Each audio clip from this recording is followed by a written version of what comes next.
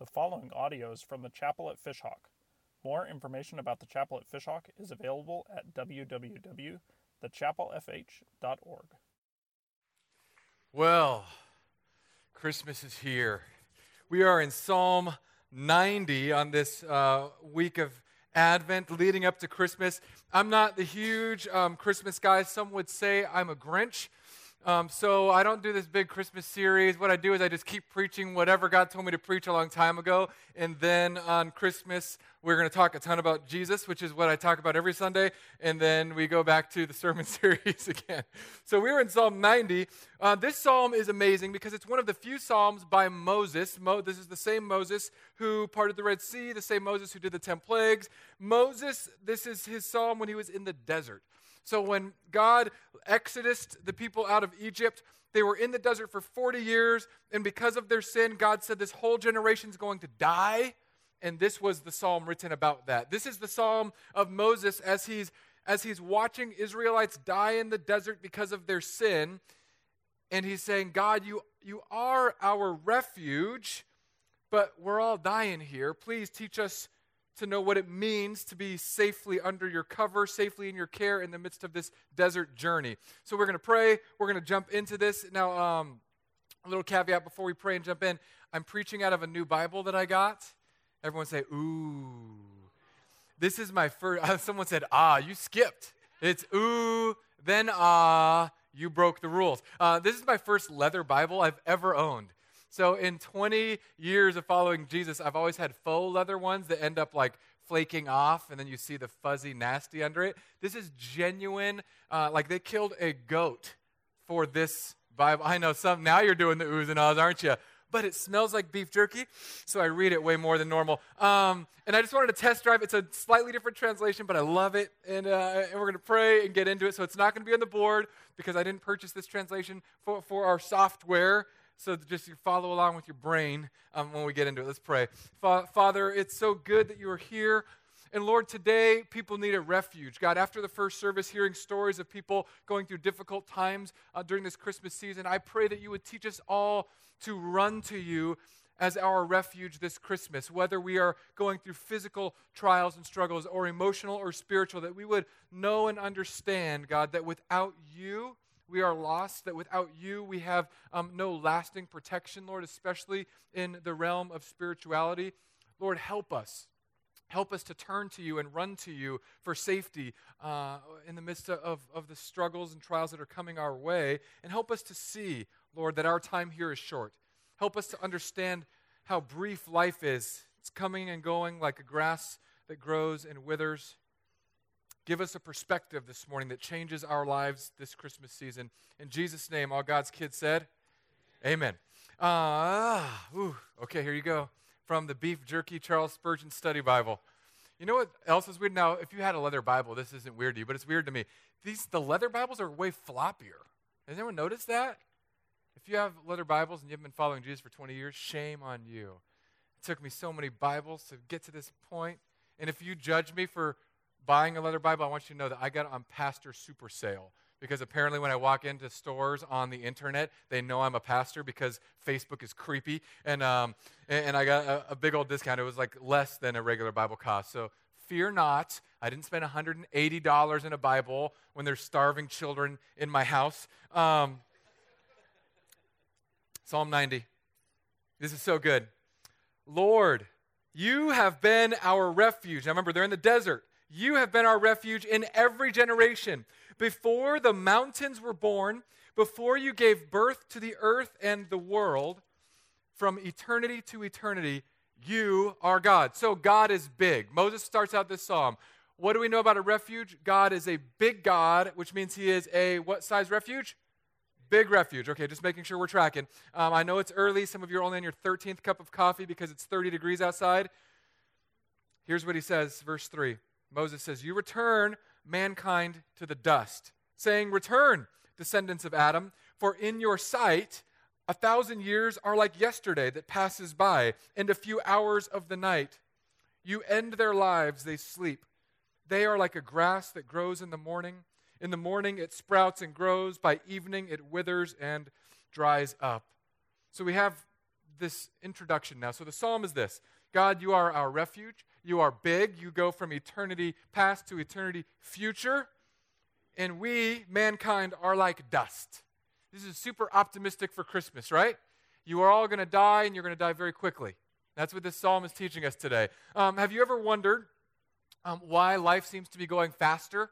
I used to think about this when I was younger because I would hear people say it all the time. I've been people watching since forever. I take notes about people in my journal, like creepy but not illegal creepy, okay? And I want to know what makes people tick. I want to know what are common questions that humans ask. And one of them is that people say all the time, well, my life, every birthday especially it happens, every year it goes faster and faster. People say that all the time. So I wondered, I thought, well, the earth isn't orbiting the sun any faster, so that can't mathematically be true. But something is mathematically true. For all of the math nerds out there, each year of your life is going faster. It's not an illusion. It's happening. Your first year of life, if you have your life, which is 1 pi, your first year takes all the circle to get around. Year 2, you cut the pie in half. 1 year, 2 year. So half of your life is year 2. Then you turn 10, so it's 1/10. That's like probably an appropriate slice of a cheesecake. If this is the cheesecake of your life, you would take 1/10 if you're on a diet, 1/4 if you're a normal human being. But then all of a sudden you turn 20. So from 20 to 21, those pie slices are getting really small. Those are the pie slices that we give our kids on holidays when they say, Daddy, can I have a piece of pumpkin pie? But you're selfish. So you cut your kid the slice of pumpkin pie that's made for like a Weight Watchers, a Jenny Craig supplier. That's what you do. It's just boom. You get that. Half point for you. That's it. Because you want the pumpkin pie for yourself. Allegedly, this is how it works. But some of you in here are older. Some of you are 70. So imagine take that 1 pie. We only get 1 pie. And now your slice is 1/70. It's like a bite. That year is flying. And even, don't get mad at me, get mad at the Bible, okay? Because this is what this psalm says. Look, you can jump to verse 10. This psalm says, this is God's word, not my words. I'm the mailman. I didn't write the mail, I just deliver it. God's word. God said, print this. Our lives, verse 10, last 70 years, or if we are strong, 80 years. Now, I know this is before like Vitamixers and stuff like that, okay? But still, Moses is trying to paint a reality picture. God is a refuge. He lasts forever. Man, women, children, we are all going to die eventually. Our life is brief. 70, 80, best you got.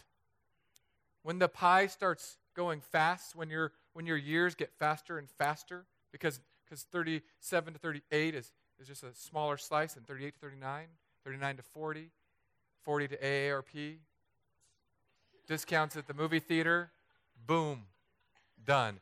Now, don't think I'm making fun of you if you're older than me. I cannot wait to be old.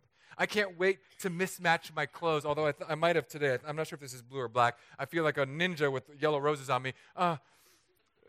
But I want to be older so I can wear plaid pants that are too short. I want to be older because I am fascinated with Mr. Rogers, but if I dressed like him now, I'd get arrested near parks and schools.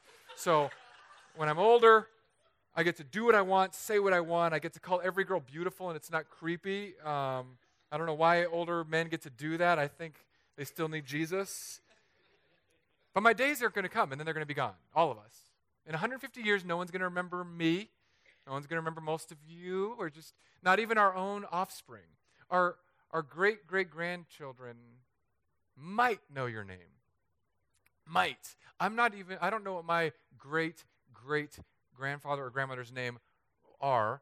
I vaguely know where 2 of my great-grandparents even came from. Like they came from this region of the world because life is short. But God is an eternal refuge. So what do we do? How do we go to him? Why should we go to him? And how do we go to God as our refuge? Because there's a few things that come up. A, can we go to God at any time? What if we've done really, really bad things? Now, Moses addresses this in verse 7. We're going to read. For we are consumed by your anger. We are terrified by your wrath.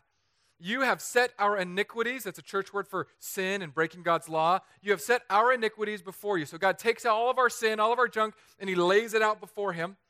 For all our days ebb away under your wrath. Now, this is some scary stuff. We end our years like a sigh. Our lives last 70 years, or if we are strong, 80 years. Even the best of them are struggle and sorrow. Indeed, they pass quickly and we fly away. Who understands the power of your anger? Your wrath matches the fear that is due you. Teach us to number our days carefully so that we may develop wisdom in our hearts. Now, this is, I love Moses' just brutal honesty. God, you're big and good and last forever. Humans, we're all going to die, 70, 80 if we're lucky. Man, we are wretched, wretched sinners. What are we going to do?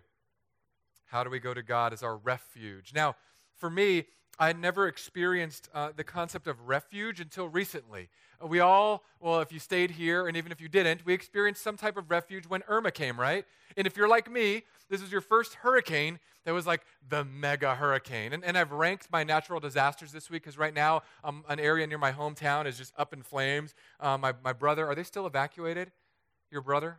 My brother? No, they're back safe. But they were evacuated for a season because these fires in San Diego and Los Angeles, basically burning everywhere I used to live. But I'm not there because now I'm here bringing you guys hurricanes. You're welcome. But when Irma came, I remember thinking, how bad could a hurricane be? I mean, you've got so much warning. Hurricanes move at the slowest speed ever. Now, this is me not understanding the psychology of collective panic, okay?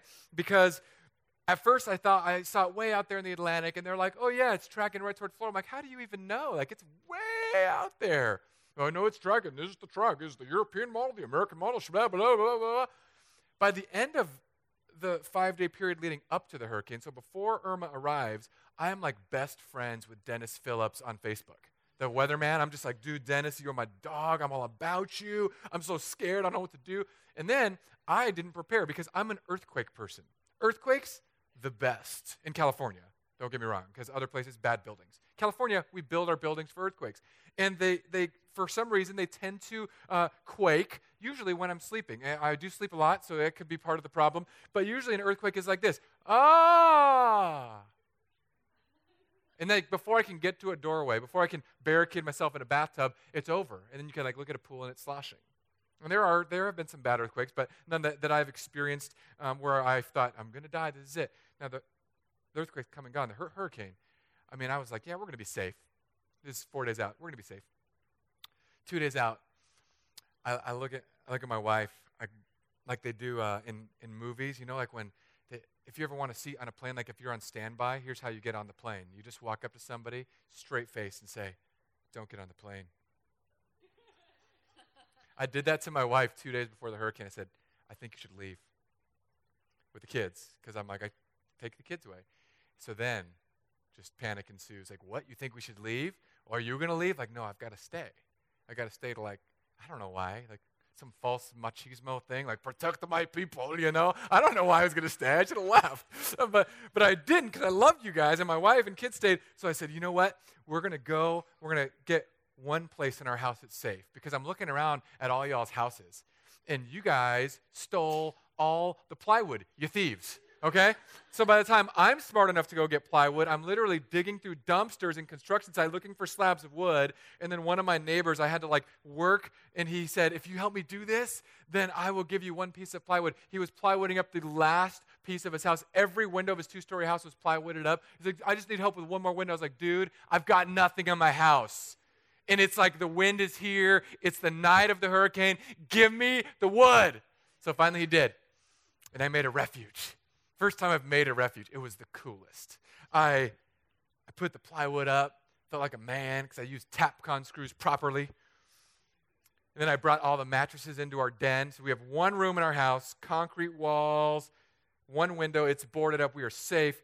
And this is at the time where my in-laws still live with us. So I'm thinking, okay, me, Amy, my kids, my father-in-law, mother-in-law. You know, if we're going to starve, I need to pick now who I'm going to eat. Okay? This is how it works in a refuge. I know who I'm going for. I'm not telling you.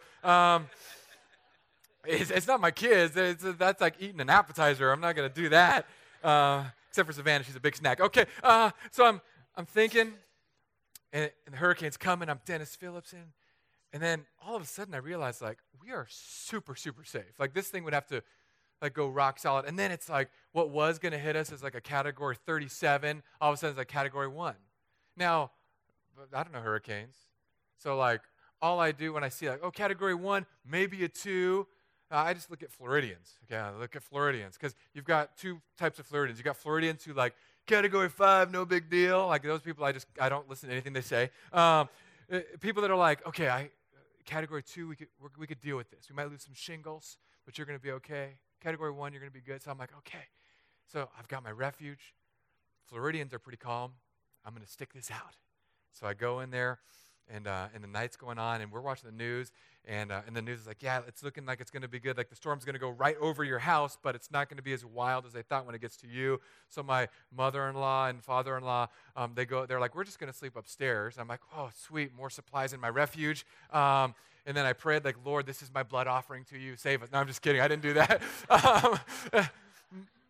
But then, as they went upstairs, that, like, brought some calmness.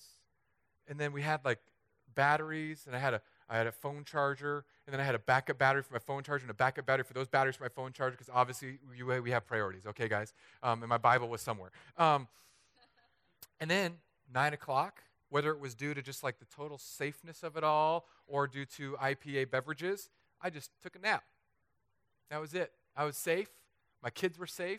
Netflix was still working. We lost electricity for maybe like 5 seconds. Some of you guys are like, you jerks. I'm like, yeah, that's us. Hot water, electricity, didn't need my phone chargers. Best day ever. My kids to this day say, Daddy, when can we have a hurricane party again? And I'm like, you guys are fools. Did you see Irma? Irma was as big as 73 blue whales. So we refuged, and I slept.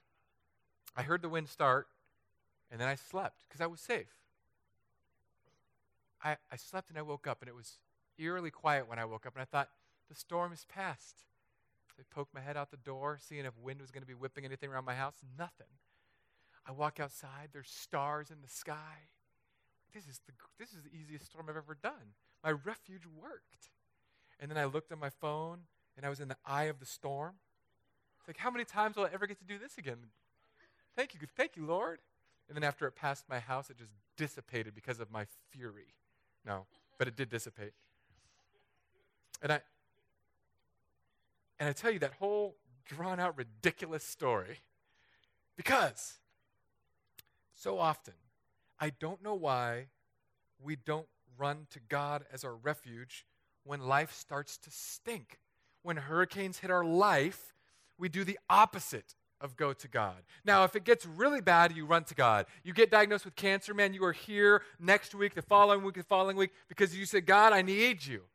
But we rarely, we kind of look at God like as a last-minute shelter, just in case we need him, rather than a refuge who is with us all the time.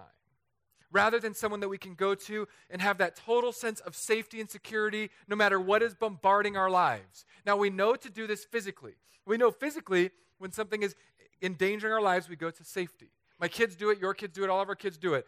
When they're getting assaulted or hurt, they run to you, and I love this. I'm going to miss this when it leaves, but right now, still, my kids love me. And they'll run to me when they need their dad. And when they run to you, you catch them, and you hold them. You say, it's going to be okay. And they know that you can be a refuge for them physically. And they even know that emotionally. My son recently, yesterday actually, was getting beat up really, really, really bad by his sister. They were fighting over peanut butter. He was eating peanut butter. Savannah wanted peanut butter. Savannah got a spoon, hoping that her brother would share the peanut butter.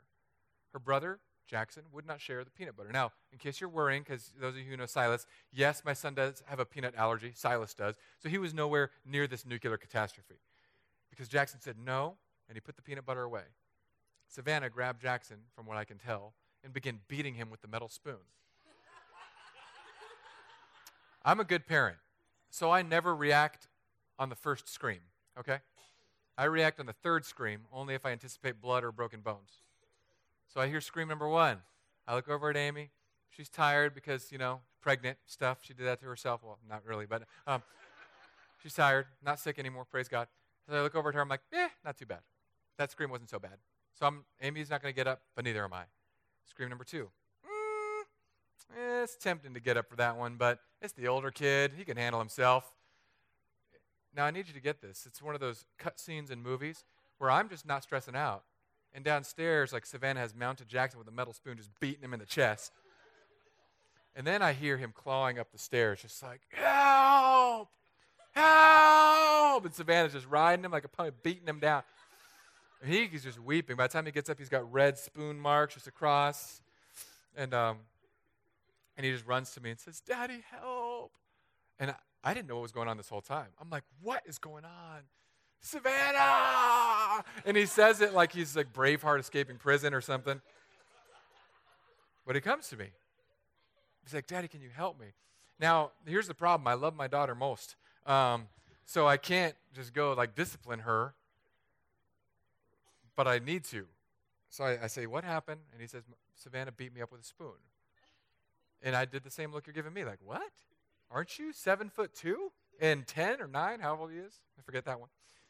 How old is she? She's 4, but she's just 4 years of She-Hulk is all she is. So she comes to me, and then I put my dad face on. I'm like, now I got to go to her. So I get angry. And you can imagine my angry face is terrifying. It really is, actually.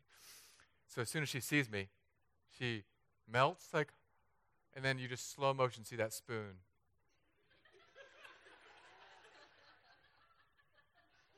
Daddy, it hurt. What hurt, sweetie? It. She's guilty. And she comes to me, hiding the spoon. She was looking for refuge, but didn't want to be honest with it. Jackson was looking for refuge because there was things assaulting his life. I need us to learn how to be not like Savannah today because of the next part of this verse that we read. The good thing is that all of our sins are laid out before God. Yet, God is our refuge. Now, this is something that many church people get really, really wrong. We believe that God will only be our refuge, only be our protection, only be our Savior if we are good enough for Him. Many of us approach God just like my daughter. We get the bad stuff. I hurt. And just like I knew, there is a blood-soaked spoon behind her back. God knows all of your garbage. Every one of your jacked up, messed up, broken up, dirty, nasty, perverted, thieving, murderous, angry thoughts are set out before God like a buffet, and He's mad. Now, some of you might be thinking, like, wait. Aren't you the grace guy? Yeah. I'm going to get to that. Because of this, God is our refuge, despite the fact that we have laid a buffet of our sin before Him. Now, Moses was looking forward to the Messiah. We look backward to the Messiah. Moses was waiting for the person that would come and solve the sin God problem. We get to look back and say, look, God, you solved it. You sent your son Jesus. He solved the sin God dilemma. So now we're where Moses was saying, all of my sins are before you. And he says, teach us to number our days. So think about how fast our life is coming to an end, so that we may develop wisdom in our hearts. This is why the average ages of churches tend to skew higher, because I'm not trying to be mean. I'm just saying that when you're about to meet God, that's the final test, right? You're cramming for the final. If you're anything like me, so I'll give you an example. My last 2 injuries have been in my sleep, okay? Some of you are looking at me weird. It's because you're not old enough yet. But those of you who get it, I fall asleep, healthy as a horse. And then I wake up, and my shoulder hurts. Now, either my wife is beating me in my sleep, which is possible, or I just threw something, and it got hurt. I've pulled my back emptying the dishwasher. Like, clearly I am a fit person, okay? But I'm getting older. You're getting older. By the time you leave here, you will have been you're 1 hour older than when you walked in. It's terrifying. But if we number our days, if we take stock of how short our time is left, we will have more wisdom. We will think more about God things instead of earth things. I was talking with some friends right before service, and I was thinking about after our business meeting today, I'm like, I might go try that new place because one of the grandmas took all the kids, so I got this free afternoon for a minute, and I'll see if Savannah has hogtied my mother and beat her with a spoon by the time we rescue her. But I thought, let's go to this new restaurant, Taco Yolo. But then you think about that name. If you don't know what YOLO is, I'm going to educate you guys on the Urban Dictionary of the mid to late 2000s, okay? It's YOLO means you only live once. So there's a restaurant now in Fishhawk. I hear it's decent. I'll give you my honest verdict, never, because I don't like to taint businesses too poorly or greatly. But taco. Eat these tacos. Why? I don't know. But if you eat this taco, you'll understand that you only live once. Does that not scare anybody else?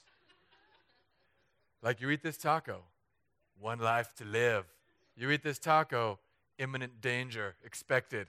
I don't know what it means, but I'm going to go eat the tacos, and if I'm not here next week, you know what happened. I tacoed and I YOLO'd, okay? If you count your days, if you realize that today could be your day, tomorrow could be your day, you're going to approach God differently. You're going to come to God as a refuge, and you're going to realize if you are like Moses, but now we see back to Christ. Moses looked forward to Jesus. We look back to Jesus. Moses said, you see everything, yet you are our refuge. There's a reason why we sing, Amazing Grace, how sweet the sound that saved a wretch like me. Because in Christianity, it's the only religion, no other religion in the world. And you can correct me if you think I'm wrong. Ask me, text me, whatever, email me. I've read almost all of the major sacred books of every religion in the world, and I've not found one that says you bring all of your dark sin, messed up, pockmarks, jacked up things before God, and God says, I cover it all. You're mine. Every other religion says you clean up, you hide the spoons, you sweep your own life up, and you give your best to God, and then God will accept you only if your best is good enough. Whether it's Mormonism, Jehovah's Witness, Hinduism, Buddhism, Islam, there's this sense of clean yourself up and then God will. Christianity is the only one that says bring your hot mess because God loves you so much he sent Jesus to clean it up on your behalf. Now Jesus is our eternal refuge. The cross is where we get to bring everything and we get to leave it there. And this is good news for us because Moses is writing in the end of this psalm. He says, Lord, how long? Turn and have compassion on your servants. Satisfy us in the morning with your steadfast love so that we may shout with joy and be glad all our days. Make us rejoice for as many days as you have humbled us. And for as many years as we have seen adversity, let your work be seen by your servants and your splendor by their children. Let the favor of the Lord be on us. This is Moses' prayer essentially for what we have now. We have the opportunity to be in the refuge of God that gives us satisfaction and joy in a way that not even Moses got to experience because we have the Holy Spirit of God who comes to dwell in us. Moses had the Spirit of God guiding him. Moses had God's presence in a pillar of cloud and then a pillar of fire moving through the desert, but Moses did not have the Holy Spirit within him. We have within us now a mobile, eternal refuge, a safety from dark places, a person to go to when times are difficult and hard. We now have this opportunity to be people who are marked by humility, to be people who now get to admire God without the stress and fear that he is about to smite us. I meet too many people who still believe that God will strike them down if they come into a church building. If I go, I can't go to your church. If I do, lightning will strike. And I always hear it's really fun because I just tell them, we're in Tampa, Florida. Like lightning strikes all the time. Not a huge shocker. If it did happen to hit somebody that said that to me, I would giggle probably first, and then I'd be like, oh no, call somebody. But it's not because God is raging God sees your sin, knows your sin, and says, I see it all, I know it all, don't hide it from me. Put it at the cross by faith. And now we get to come and be satisfied. We don't have to worry and fret. We don't have a little bit of sin, you guys. We have a truckload of sin. But because we all have a truckload of sin, it's why we sing Amazing Grace, how sweet the sound. The song is not Decent Grace, how bland the taste. It's a big grace. It's a massive forgiveness. And we forget it all the time. We just cling to the fact that I've done this, now I can't go to church, I got a flat tire, that because I probably did this thing, or that one time that I cussed, that's why I got this demonoid child. And no, it doesn't work that way. You have an arson of brokenness, and you get to bring it to God and leave it there. And then God becomes our refuge, our protector, our watcher over her, and he goes with you where you go. This is something that we need to begin to do with one another. Because what I see too much of is Christians going to a refuge, and then we make life all about the safety bubble. I don't know why we do this, but so many church people, they love to nerf the world. And I do it as a parent. I'm not going to lie. I've recently let my children do this thing. We used to call it back in the 80s and 90s, playing outside. Do you guys remember this? Gasp, shock, horror. Like, I let my children go out and just get injured and hurt and play with other humans. Now, initially, I was a little worried about this because children, right? Like, so I wanted to know, like the first few weeks this was happening, I'm like, okay, I'm going to find out everything. And I go to the bus stop, so I try to get to know my kids' friends. I'm like, okay, who do I like? Who do I not like, right? We do this. So I would go to the park, and I would hide in a bush until I realized, like, this is creepy. Like, I can't just, like, sit in the park, like, in a bush looking at kids. So I stopped that, and I just would, like, go play football with them and say, hey, you guys can play Xbox, go play foosball, whatever, come to our house. So I got to know the kids. And as a dad, I don't want to be, like, that overprotective, but I would be like, okay, I got these kids all pegged. Nice guy, badmouth kid, evil one. He's Queen of the Harpies' son, that guy. You know, I just don't want to deal with that kid. If I see him, duct tape him. If I see him, feed him because I like him. If I see him, just don't let him through the front door. And we have all these rules. I love it. But then I realized, you know what I'm doing? I'm nerfing my kid's life. I'm Christian bubbling them. I'm putting them around only the people that I think are good, which is a total misnomer, right? I just said we all have a truckload. Any kid that comes to my house, they are going to know a couple things, that God loves them and that they are sinful people. And I don't have a problem, telling other people's kids that, because right now my kids are at the tattle age. Oh, so-and-so said this. And I'm like, good thing God loves them too. Oh, but you wouldn't believe it. They said this. Oh, Jesus' blood is better than that, right? Yeah. But Daddy, you wouldn't believe. And like for them, the biggest thing is like swear words right now. So you wouldn't believe, Daddy, what this kid said. He said this blankety blanket, this word. And Silas, I think, is doing it because he is a little vindictive. He wants to get someone in trouble. I said, well, buddy, they need Jesus just like the rest of us. And it just takes the wind out of his little snitch sails. But I want him to understand that we're all broken people. And it's my job to protect my kids up to a point, but there comes a point where I have to say, now go be human beings that bring light to darkness. Christians, we have this addiction to ourselves. And we all do it. Churches across this country, including this church, we do it. You become a follower of Jesus. I love Jesus. Let's get plugged in. Okay, you accepted Jesus, made a decision. Now what do I do next, Pastor? You go to Next Steps 101 class, whatever you call it. I don't know what we call it here. We're totally disorganized. And they go to the class, and we put them with 6 other brand new believers, and they meet each other. Hey, Bob. Hey, Susan. Hey, Bob. Hey, Susan. It's just an illustration, okay? Bob's and Susan's. And they get together for 6 months. They learn about Jesus, read the Bible, pray. Boom, everything's good. And they say, what do I do next? You just finished a 101 class? Now go to 201 class, 201. And you're going to learn again. So we put them in a new class. Hey, Bob. Hey, Susan. Hey, Bob. Hey, Susan. New class. Yay, all Christian people. Yay, Jesus, Jesus. Ah. And then after a year and a half, they've gone through 101, 201. They know how to pray. They're greeters. They're Sunday school teachers. They're all in this thing. And then the pastor says, now let's go out and share the good news with someone who doesn't know Jesus.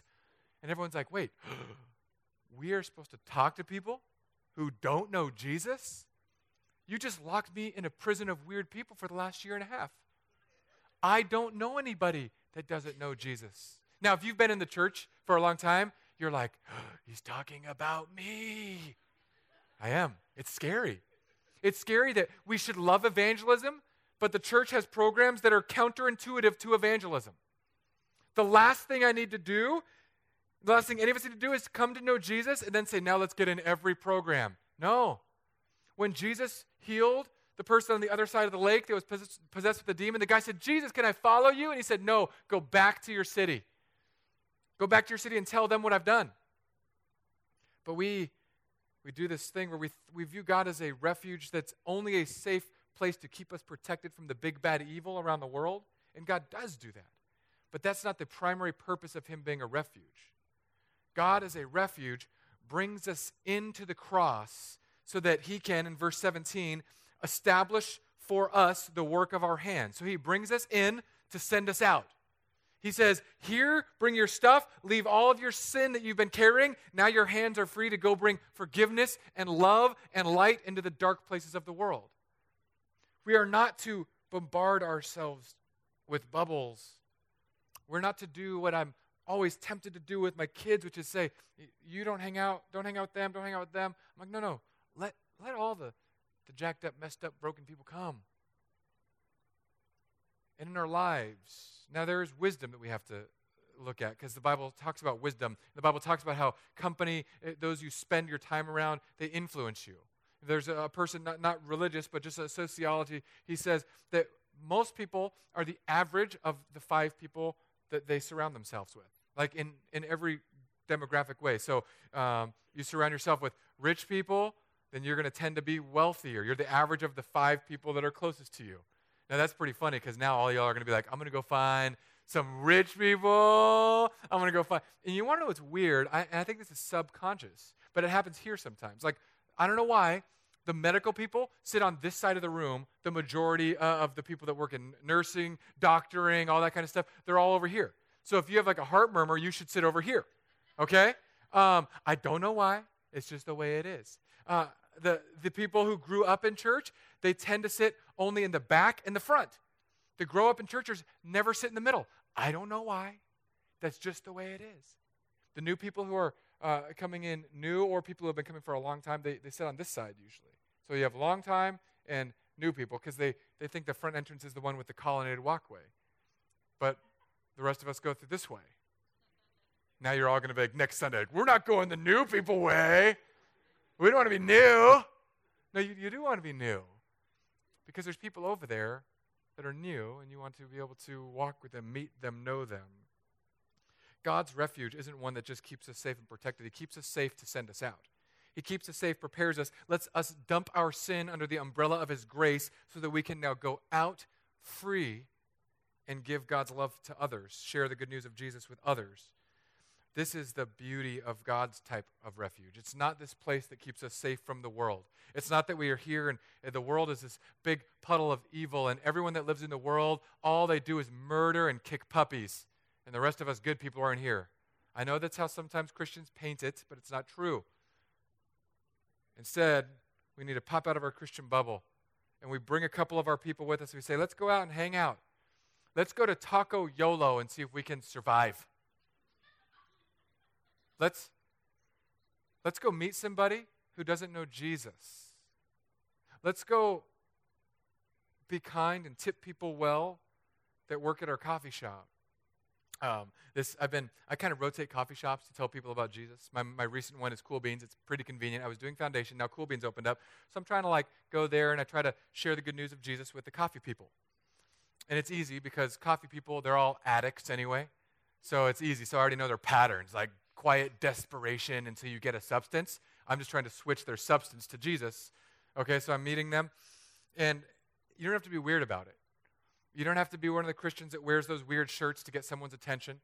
You don't have to get the Spirit shirt in the Sprite font. Don't do that.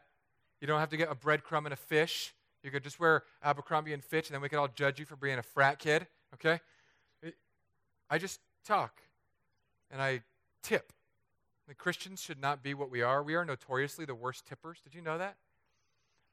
When I worked in Hawaii, I worked at a restaurant, and there was this Christian missions agency right near the restaurant, and whenever they came in, I was like, no! Because they'd be like, we want 37,000 waters, one piece of pie with 13 forks, and then they'd tip me like 3 cents. And they'd be like, after they tip me 3 cents, do you know Jesus? I'd be like, not your Jesus. My Jesus gives. Your Jesus, he's stingy. So I tip. I'm going to tip these people like crazy. I'm going to give them a Christmas tip. And then when they ask me what my name is, I'm going to give them a name so they will never guess that I'm a pastor. So if you walk into Cool Beans and on any given day, and depending on which baristas are, just say, hey, this might sound weird, but do you know Thor, the god of thunder? That's the name I give them because I want them to call that out for my food. Because I've never met a pastor who goes by that as a nickname, and I love it. I'm there doing my Bible study on Saturday morning, and I love it when it's a new person, all timid. Thor, the god of thunder? Right here, wench! Ah! No, I don't call them wenches. That wouldn't be Jesus-y. But because I've invested, because I've tipped, because I've been out of the Christian bubble, because I don't write all my sermons just in a church building, because I like to go out and do Bible studies instead of just doing Bible studies here or in homes, now Cool Beans is doing this thing, and I was their test pilot. I don't know if it's going to work, but they're like, we want to introduce the customers of Cool Beans to the Cool Beans family. So the social media person said, would you mind if I took your picture and interviewed you, and I'm going to quote you for this thing? And I was like, wait a second, you're going to quote me? And this is how the pre-interview interview went. Can I say Jesus? Because I'm gonna. Yes. Will you censor me if I say Jesus? No. Then I'm in. And I did it, and I cheesed, hi, Thor, God of Thunder. And I was like, life is better with coffee. We always should have someone that we pour into that pours into us. And she was like, I'm using that. It's gold. I'm like, whatever. I don't care. This is so much fun. Jesus at Cool Beans. It wouldn't have happened if I was there wearing a breadcrumb and a fish shirt or a spirit shirt. And I walked up for my first coffee and said, hey, do you know where you're going to go when you die? I mean, you just can't do that. It's too soon. It's too soon. But you can be a normal human being that still loves Jesus, that goes to God as a refuge, leaves your sin at the cross, and now you're empowered by that refuge, and you trust that as you go out, his wings will cover you. I think the Bible refers to God's refuge oftentimes as a wing because we know that he can fly. He can be with you wherever you are. You're never going to run far enough, get fast enough out of his presence. He can keep up with you. So leave your sin at the cross and let the good news of Jesus be your refuge. And when you go out, don't be one of those are you going to die Christians. Bring the good news of Jesus. Tip high. Love well. And when you're ready to meet him, go to Taco Yolo. No, I'm just kidding. I've never been there, so this is not an advertisement for them. I just think the name is hilarious. Okay, we're going to pray, and I need you to write your life with God as we pray, because some of us have just been running from God. We think he cannot be our refuge. He can be. It is by faith alone, and I need you to pray and write your life with him if that is you. Father, many in here have been running from you because their sin haunts them. I pray that their sin would be left at the cross. This Christmas season is all about the fact that you came in the flesh so that you would die on the cross and put our flesh, our sin, to death. Lord, there are so many fears and worries in the Christmas season. I thank you. I thank you for how good you are to us. Give us now focus. Give us now clarity on how we are to live. Not how we are to hide in the refuge, but how we are messengers of the refuge. Give us strength and courage. Give us generosity and kindness. Teach us to forgive others like you forgave us, and help us be beacons of light and love in this world. God, this is all for your glory and for your name. In Jesus' name we ask all these things. Amen.